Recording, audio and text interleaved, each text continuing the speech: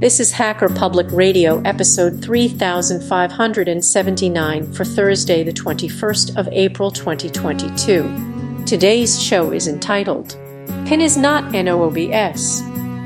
It is hosted by Archer72 and is about 11 minutes long. It carries a clean flag. The summary is, multi-booting Raspberry Pi.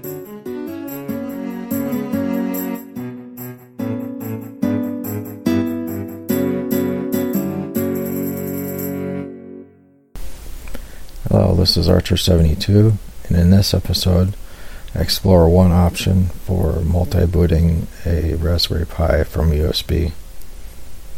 The reason I got started looking into this multi-boot is because I was trying out Raspberry Pi, the 64-bit. It came out on January 28th, 2022 as a release version. The year previous it had been in beta. I originally just wanted one system on the drive, but I tried to compile RetroPie and it was not. RetroPie at the current time is not ready for 64-bit. So I found another program called PINN, PINN, and it stands for PINN is not NOOBS. And it provides a way to have multiple operating systems on the same drive. The way I found it initially to do this is to go to the SourceForge site and downloaded a zip file and extracted the contents onto a FAT32 partition on the drive that you wanted to have it on. That worked out fine. But I also jumped over to GitHub, and turns out they just, on the side of the page, they have the releases, and you can write the image to your drive and go from there. And that gives you the entire list of operating systems. And I would also recommend being attached to Ethernet, because I tried a couple of times to get the systems on there, and they failed a couple times because I was on the Wi-Fi. There's another way to go about it, and there's a website in New Zealand, and you get to select whether or not you want a USB drive, SD and USB, or just your SD card. And it allows you to select a size for your SD card size. If you don't have the 8GB, 16GB, 32GB, or 64, you can put in a custom size if you know the size of your card. And you have to set it in megabytes. So go ahead and set it to 16 gigabytes. We'll assume we have a smaller flash drive, and my Pi is a Model 4B. So I'll select that, and then it brings you to a list, and a pretty extensive list of. There's minimal.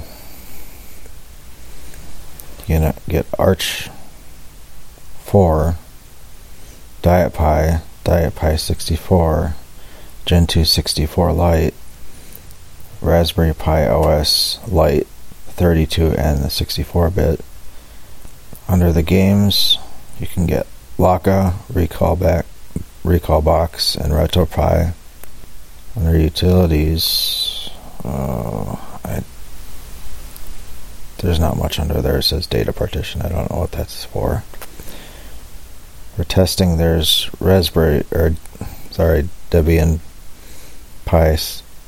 Debian 64 Pi 4 and Raspex with LXC based on Ubuntu 18.04 LTS.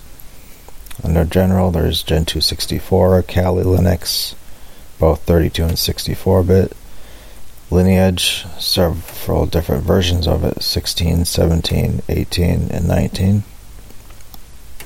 There's Manjaro, KDE, RP, or Raspberry Pi 4, Manjaro XFCE for the Pi 4, Raspberry Pi OS 32-bit and 64-bit, RISC OS, Twister, Ubuntu 2010, Ubuntu 2110, Ubuntu Mate 2010 64-bit, Ubuntu Mate 2110, and Ubuntu Mate 2110 64-bit.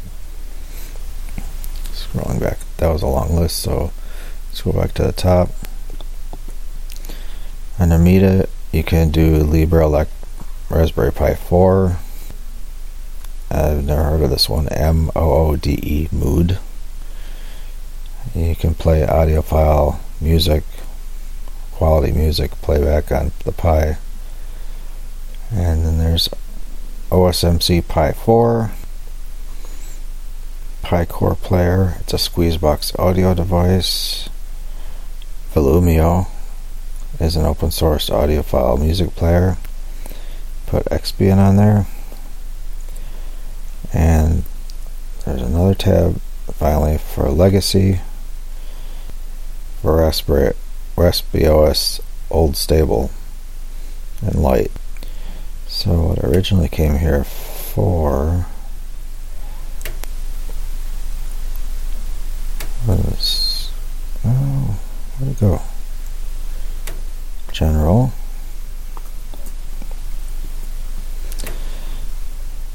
I wanted 64-bit Raspberry Pi. That's not the right one.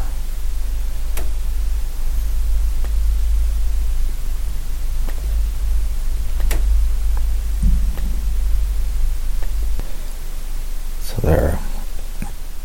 Starting out with the Pi 4 64-bit. I wanted media. So I was going back and forth between LibreElect and OSMC Pi 4. I don't remember what I ended up with. I'll have to look later.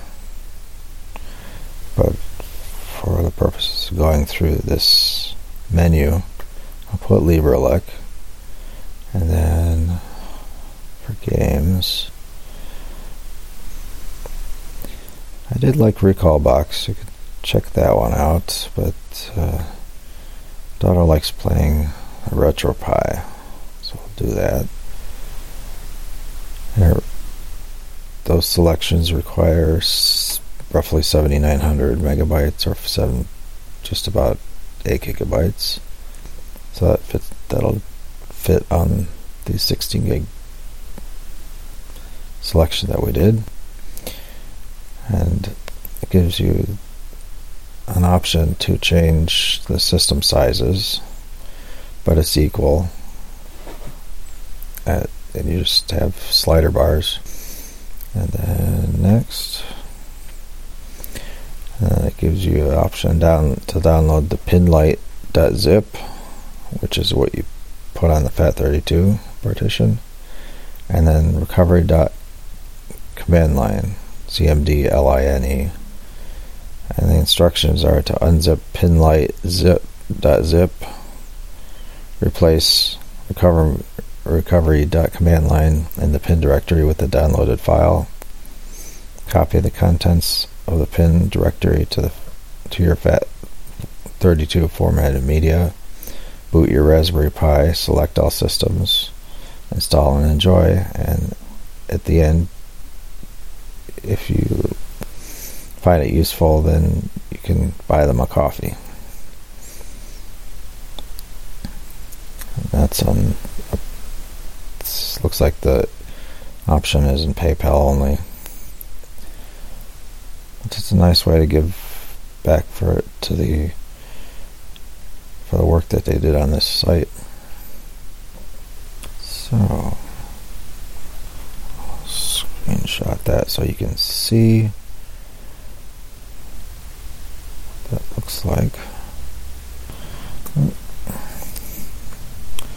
I'll put those instructions into a text file.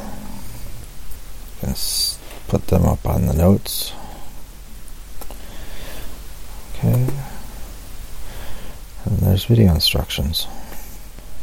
I'll post it's on YouTube, and I'll post a link to that on the show notes. Once you boot up your newly created flash drive, just check the checkboxes for the operating systems that are in the list, and it'll be, for mine it was only 3, and it took about 15 minutes to install.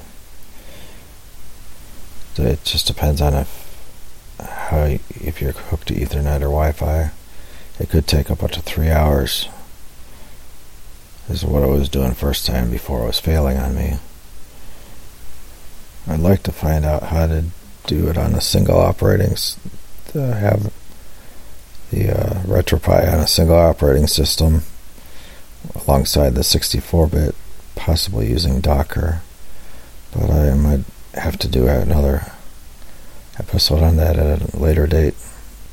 I guess that's all. Thank you for listening. Bye-bye. You have been listening to Hacker Public Radio at hackerpublicradio.org. Today's show was contributed by a HPR listener like yourself. If you ever thought of recording a podcast, then click on our contribute link to find out how easy it really is. Hosting for HPR has been kindly provided by anhonesthost.com, the Internet Archive, and rsync.net. Unless otherwise stated, today's show is released under a Creative Commons Attribution 4.0 International License.